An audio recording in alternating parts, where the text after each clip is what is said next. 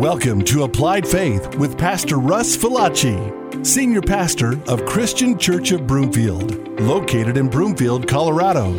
Our mission is to provide practical application of biblical truth to help you experience true purpose and lasting change that can begin now.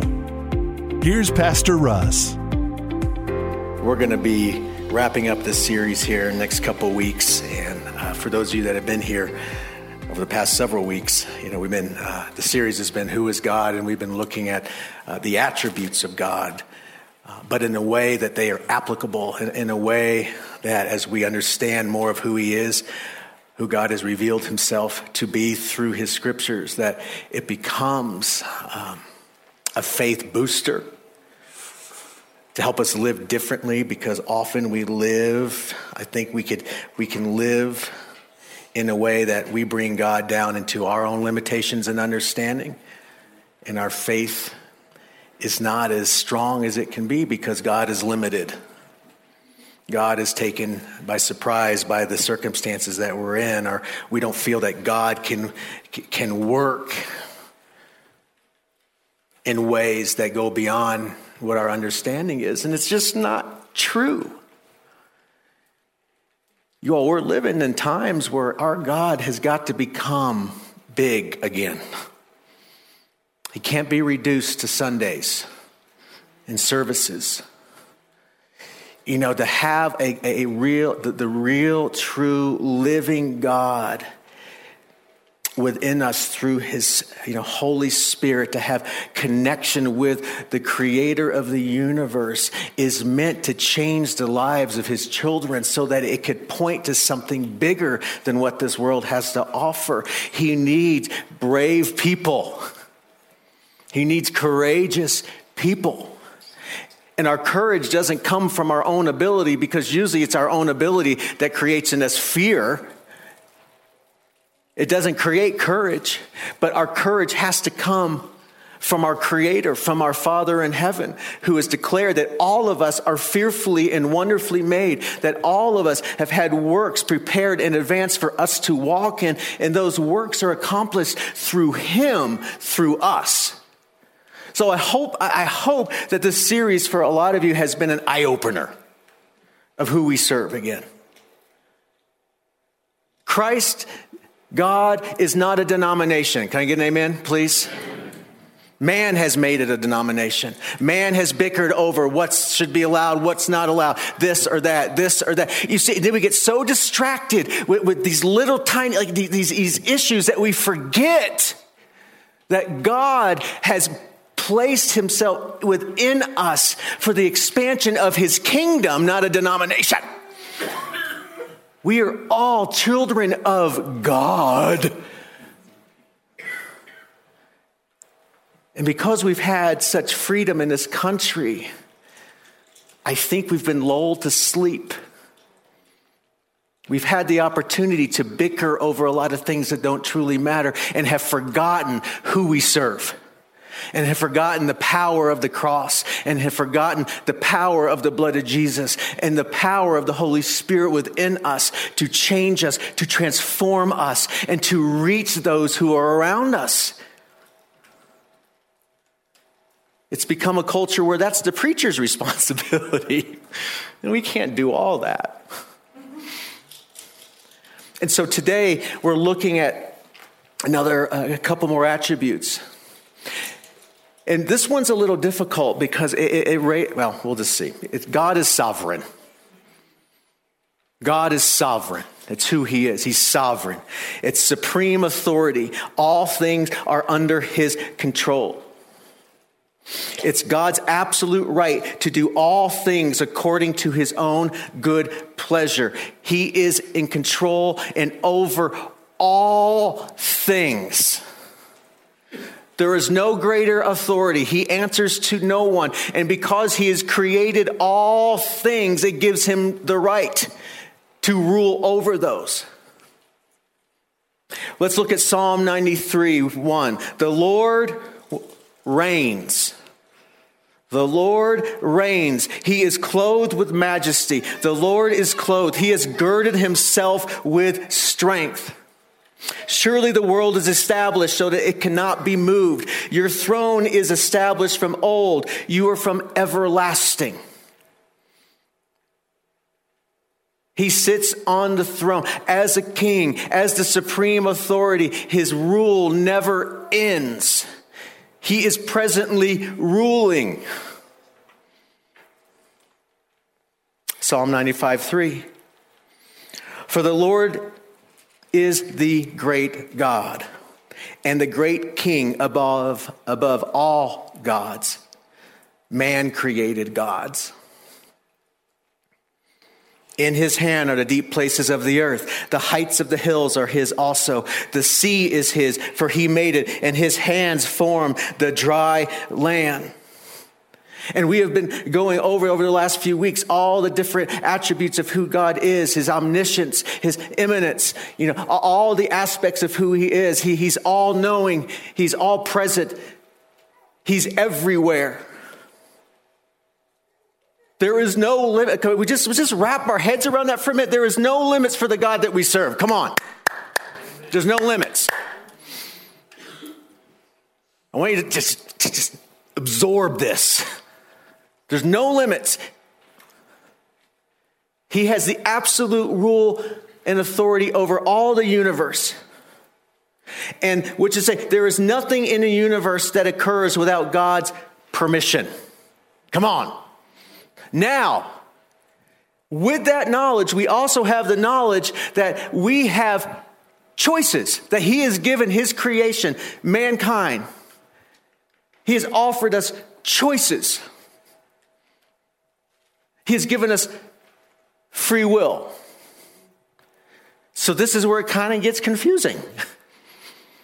He's in control of all things, but yet he has allowed us to be self-determinate. He has allowed us to choose our own way through this life, but yet he's totally in control. So where is that? I don't want to get ahead of myself. As I was studying this, I think my ears were smoking. But he gives us choices. I want to read to you through Deuteronomy 30:15. He's speaking to his people, the Israelites. See, I have set before you today life and good, death and evil, in that I command you today to love the Lord your God, to walk in his ways, and to keep his commandments, his statutes and his judgments, that you may live and multiply. And the Lord your God will bless you in the land which you go to possess. But if your heart turns away, choice, so that you do not hear and are drawn away and worship other gods and serve them, I announce to you today that you shall surely perish. You shall not prolong your days in this land which you cross over the Jordan to go in and possess. I call heaven and earth as witnesses today against you, that I have set before you life and death, blessing and cursing. Therefore, what's this word? Choose life, that both you and your descendants may live. Do you see? It's like he controls everything, but yet he has placed before each and every one of us, his creation, choice. And it's important that he did so. We're going to understand that he is not a dictator.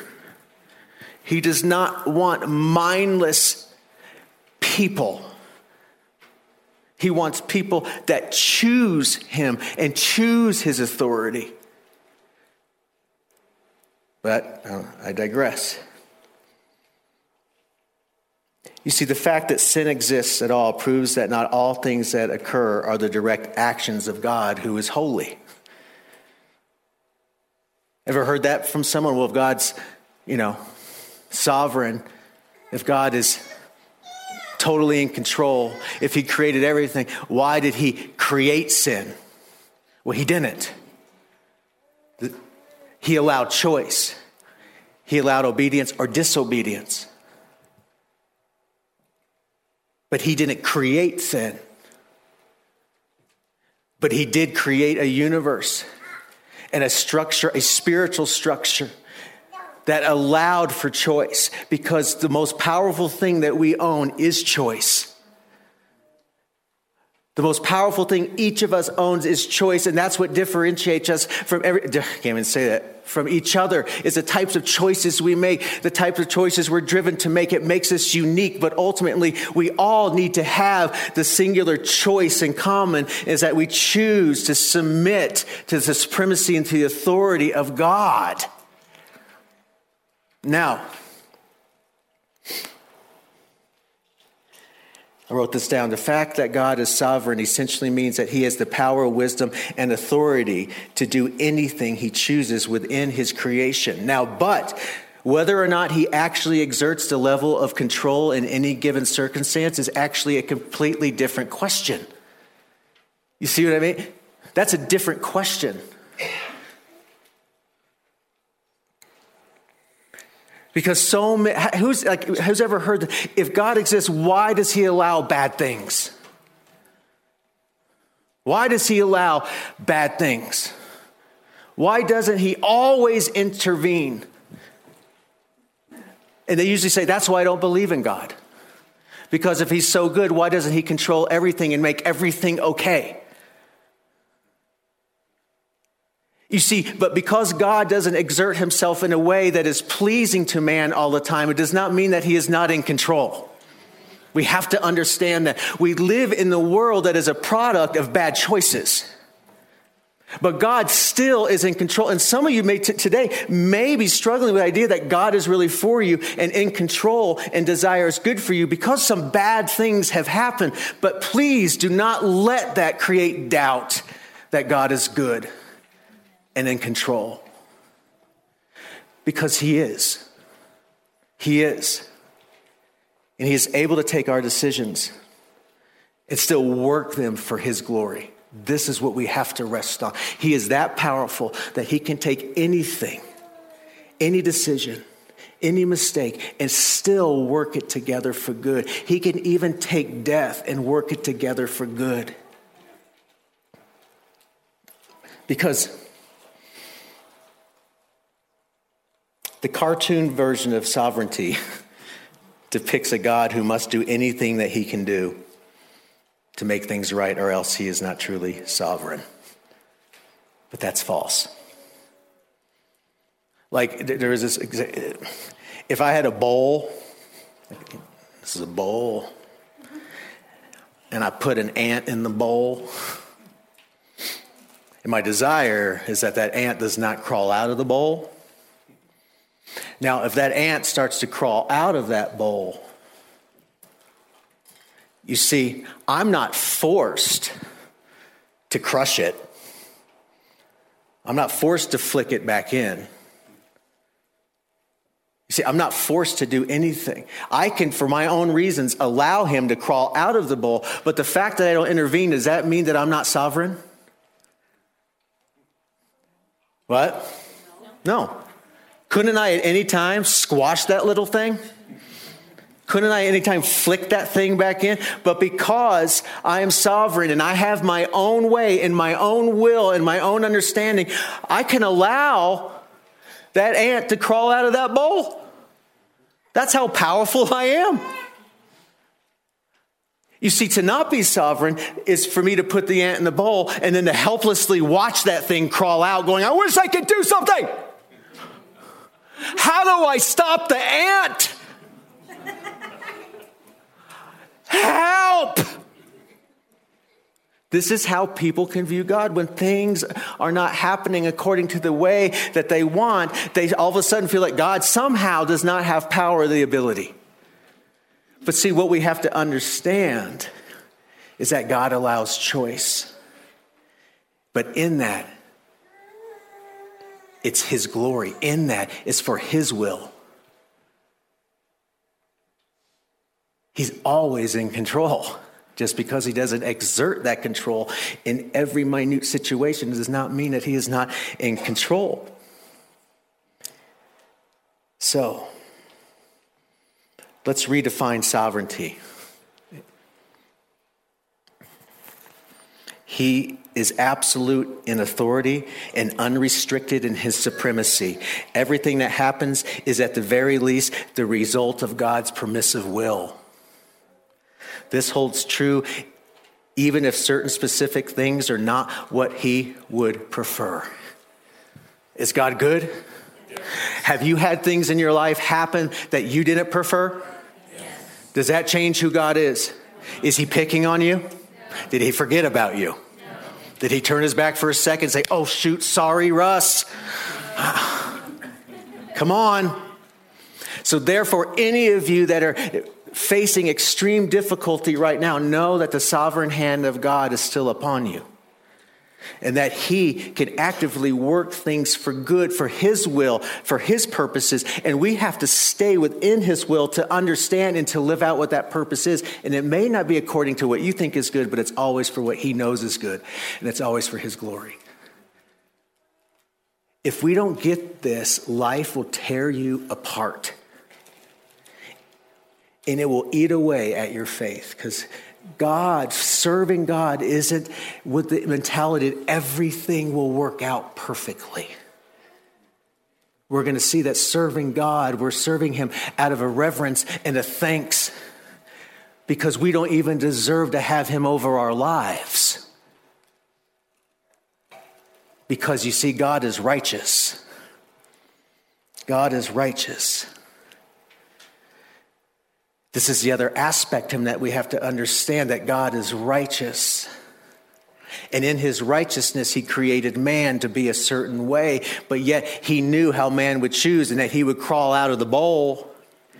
But yet in his righteousness we see, and in his goodness and in his mercy, what he did was he didn't dismiss the standard of righteousness for his creation. But before time began, he already created a solution to get us back in the bowl instead of just destroying us. Righteousness is similar to goodness and holiness, but it differs in that it requires work to establish it. Holiness is set apart. Righteousness is acting from a place of being holy. Righteousness is a matter of how you act, is a matter of how you do.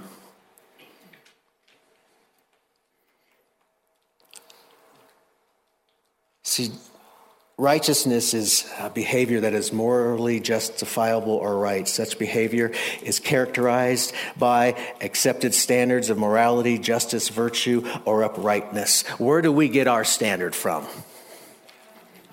Right, God. From his word. God declares his nature through his law, through his word. And he put it there knowing that in our fallen state, he was like, this is how you would have to live to be like me. And that is not possible for any of you now because of what happened in the garden. All of you have been separated from me. You have pulled yourself away from my intended existence for you. Here is the standard, right? And so we still today, as we accept Christ, as we accept Jesus, his Holy Spirit will convict us according to the law, according to his ways, because he desires us to be righteous, to act righteously, right? We only have that hope because in his sovereignty, he created a system that brought us back into connection. He wasn't surprised by the decision of man that he gave man. But he said, I already know how these knuckleheads are going to choose. I think a lot of us walk as we think God is surprised by the mistakes that we make. And that our mistakes are outside his ability to fix and to forgive and to work together to bring us to our knees. He is sovereign. We have a real quick question. Is perfect righteousness possible for any of us to walk perfectly righteous? No. Let's look at something. Genesis 2:15. Then the Lord God took the man and put him in the Garden of Eden to tend it and keep it. And the Lord God commanded the man, saying, of every tree of the garden you may freely eat, but of the tree of the knowledge of good and evil you shall not eat. For in that day you eat of it, you shall surely die. He gave him a choice. And this was a twofold death, a two-part death. It's a spiritual death. The connection that God had with man would be severed. And then that's when physical death entered into the body of man. This was not God's original plan. But yet, why did he put the tree in the garden? Why? If he didn't put that one tree, everything would be fine. But he did. We need choice. We need choice. If there was no choice, there would be an aspect of love that was missing.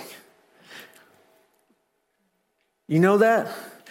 When someone loves you, they are choosing to love you. They're choosing to overlook all the things that may not be lovable to others. My wife chose to look at so many of the things that other people did not like, and she loved me. That made me feel good. God wants to be chosen. That's how he created it. We can't argue it. We may not like that, but it is the way it is.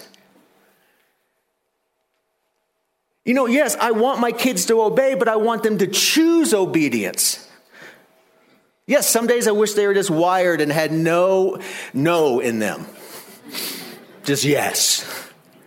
But that wouldn't take any work. Ooh.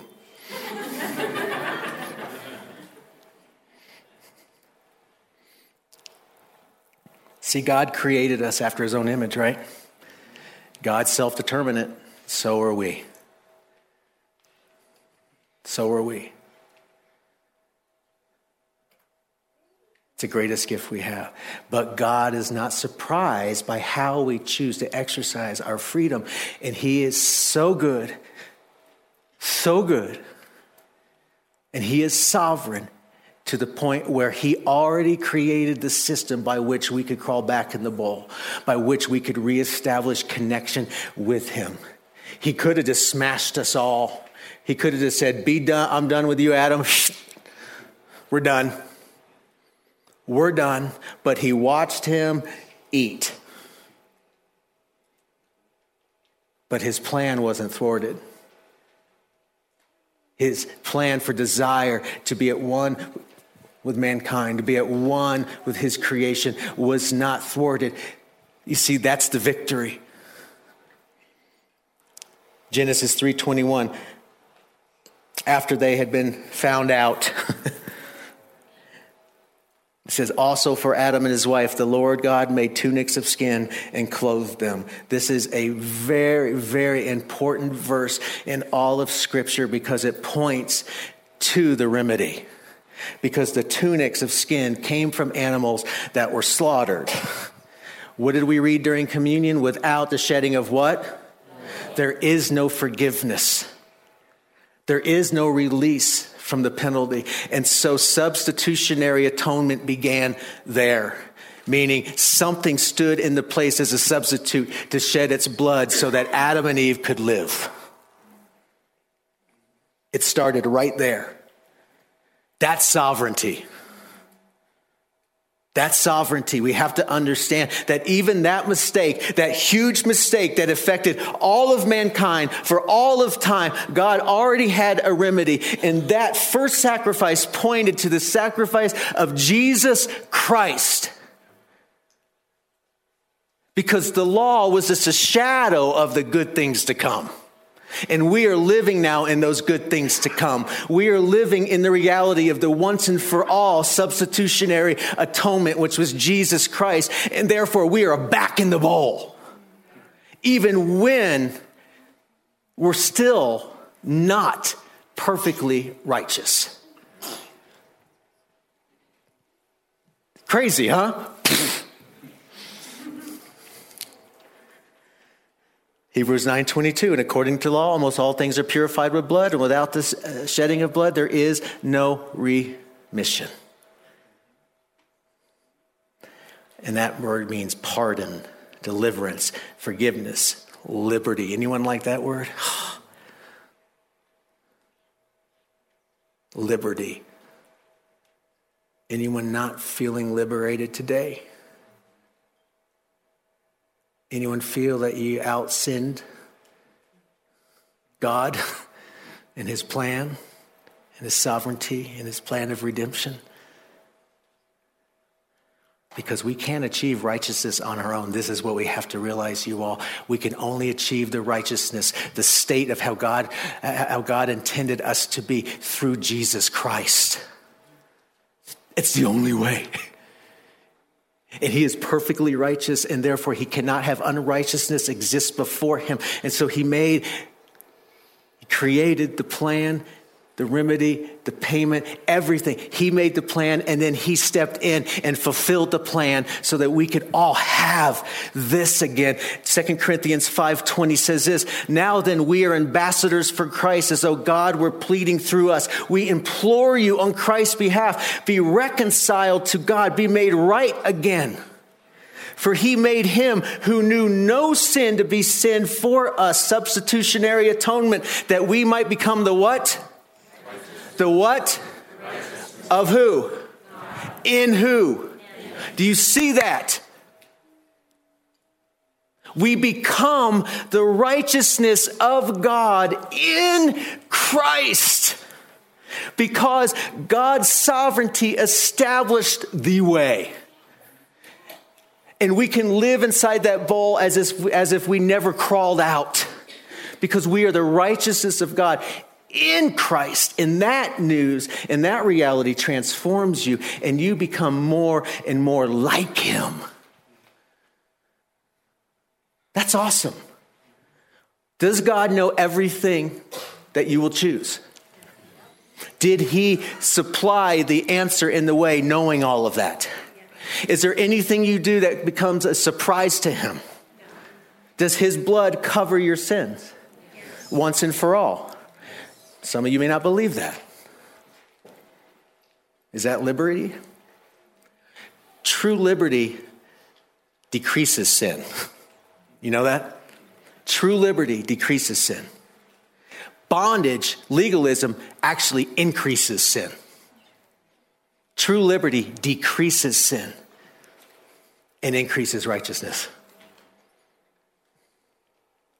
But now, Romans 3:21, but now the righteousness of God apart from the law is revealed, being witnessed by the law and the prophets, even the righteousness of God through faith in Jesus Christ. Once again, even the righteousness of God through faith in Jesus Christ to all and all who what? For there is no difference. I'm going to stop right there. Do you see how this is God sovereign? Yes. Only he could put the plan in place. But yet we somehow feel responsible for that plan. We add to that plan. We subtract to the plan. We somehow feel like God's not that good and not that supreme that he can see what I'm still struggling with and not be so shocked that he says, I don't want you part of my kingdom anymore. He is so sovereign and so powerful and so mighty. And he created everything that he looks upon. He says, here's the system. Here's my standard. They're going to choose to not live up to the standard. So I'm going to go in and create a system so that they can be before me as if the standard were perfectly lived out. What? Come on, y'all. It's Jesus in you. It's the Spirit of God in you. Is he going to cleanse you from your sin? Is he going to help you break free from those things that still hold you in bondage? Can you believe that? Can you walk in a way that says, I am a child of God. I am the righteousness of God. I have good works established before me, and I am empowered by the Holy Spirit to perform them. Come on, let's not sleep anymore. Come on. We've got to wake up, church. You all. We have to begin to accept the truth and understand that his grace can be offensive to our senses, especially when it comes to the pride of earning.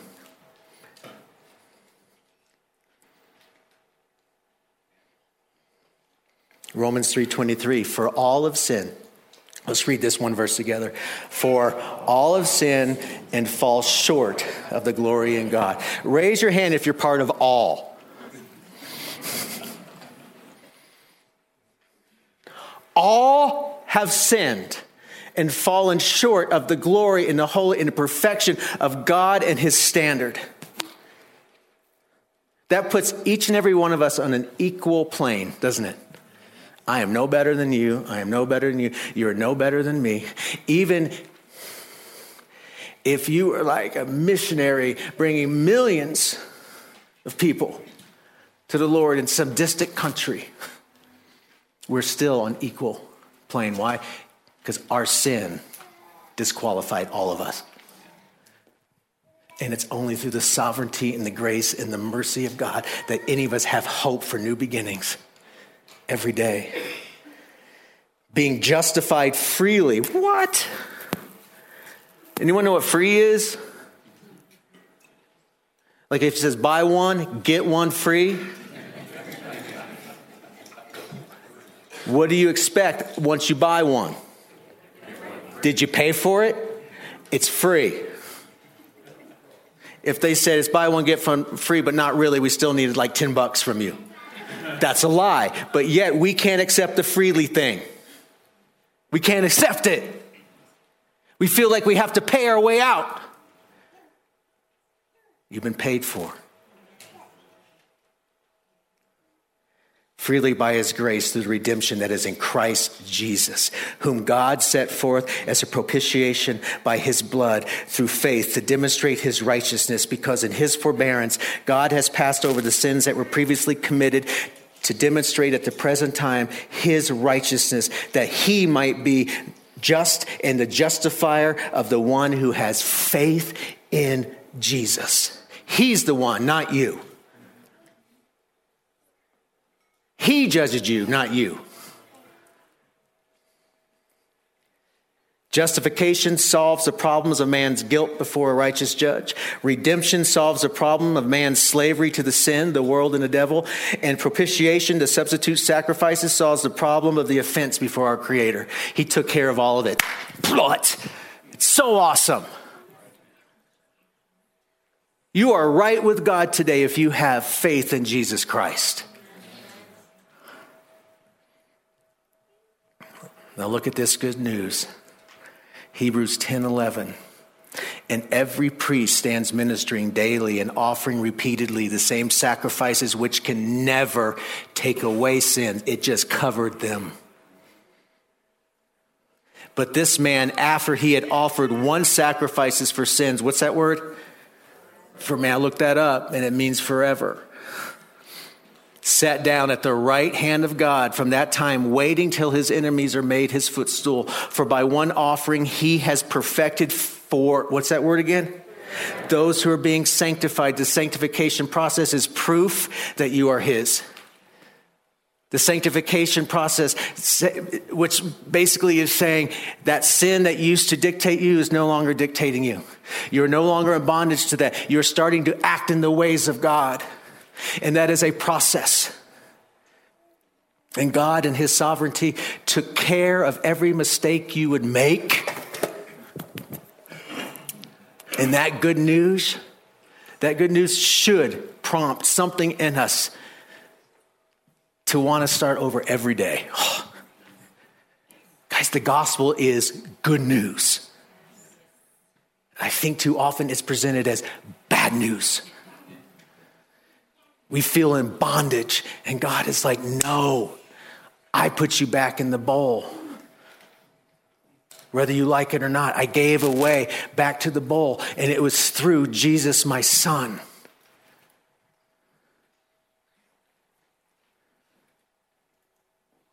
So with this, you all, I don't know where all of you are in this. I mean, this is big stuff. This is big stuff. Each of you right now, in your mind, say, how does this apply to me? Please. Some of you are tired. Some of your eyes are like this far open. The living God is present right now. This word is for everybody, no matter where you are in faith, for the non-believer, for the believer, and the one that's been a believer for 100 years. how does this affect you? Where do you lack liberty? Where do you feel in bondage? Where do you feel hopelessness? Where do you feel that you are outside the love of God? Are some of you still living in a reality where God is perpetually mad at you? If so, you've missed it. Guys, this has to be a game changer. And some of you today, this may be the first time you've ever heard this. Maybe you were dragged to church. Well, that's God dragging you right to the edge of the bowl. And Jesus is your slide down into it. He is in control, and he sees your life, and he knew every step you would make, and he has brought you to this place no matter how far you've journeyed away from him. He is so powerful and so supreme. He has brought you to this moment, this time, to hear this news so that you could place your faith in him. Yes. Come on. This isn't a live faith. This is a real God. So come on. It's been a fun day. I just want to keep preaching. But 90% of you are like, don't. I'm done. Well, let's pray. Jesus, thank you so much. Oh God, our Father, we thank you for what you've revealed about yourself, even though it's still so far outside our ability to fully comprehend. We receive the news that you have placed before us. Thank you that in your full authority and your supremacy, Lord, that you look down on the decisions that we made, and you were not thwarted by our decisions, but you made provision for those poor decisions so that we could still stay in relationship with you. And nothing can break that. Lord, I pray that right now for key individuals that there can be a connection made with you that is transforming, that is a release of control, and a release of their own view of their own life, Lord, that they accept the goodness of you. Lord, I pray that you release fear and burden from shoulders now, that they can rest fully in the knowledge that you are in control, no matter what happens. Father, we thank you for your grace. We thank you for your mercy. We thank you for your kingship, your lordship. Lord, we thank you. And Lord, we bow down before you. We submit to you as our King and our authority. Your ways are perfect. Your ways are good. More numerous than the grains of sand on a beach, Lord, are your good thoughts toward us. May we receive that good news. We love you, Jesus. We praise you, Jesus. Amen. You've been listening to Applied Faith with Pastor Russ Falacci, an outreach of Christian Church of Broomfield, located in Broomfield, Colorado. To contact Pastor Russ, visit his website at russfalacci.com. That's Russ, FAILLACI.com. Thanks for listening, and remember, an alive faith is an applied faith.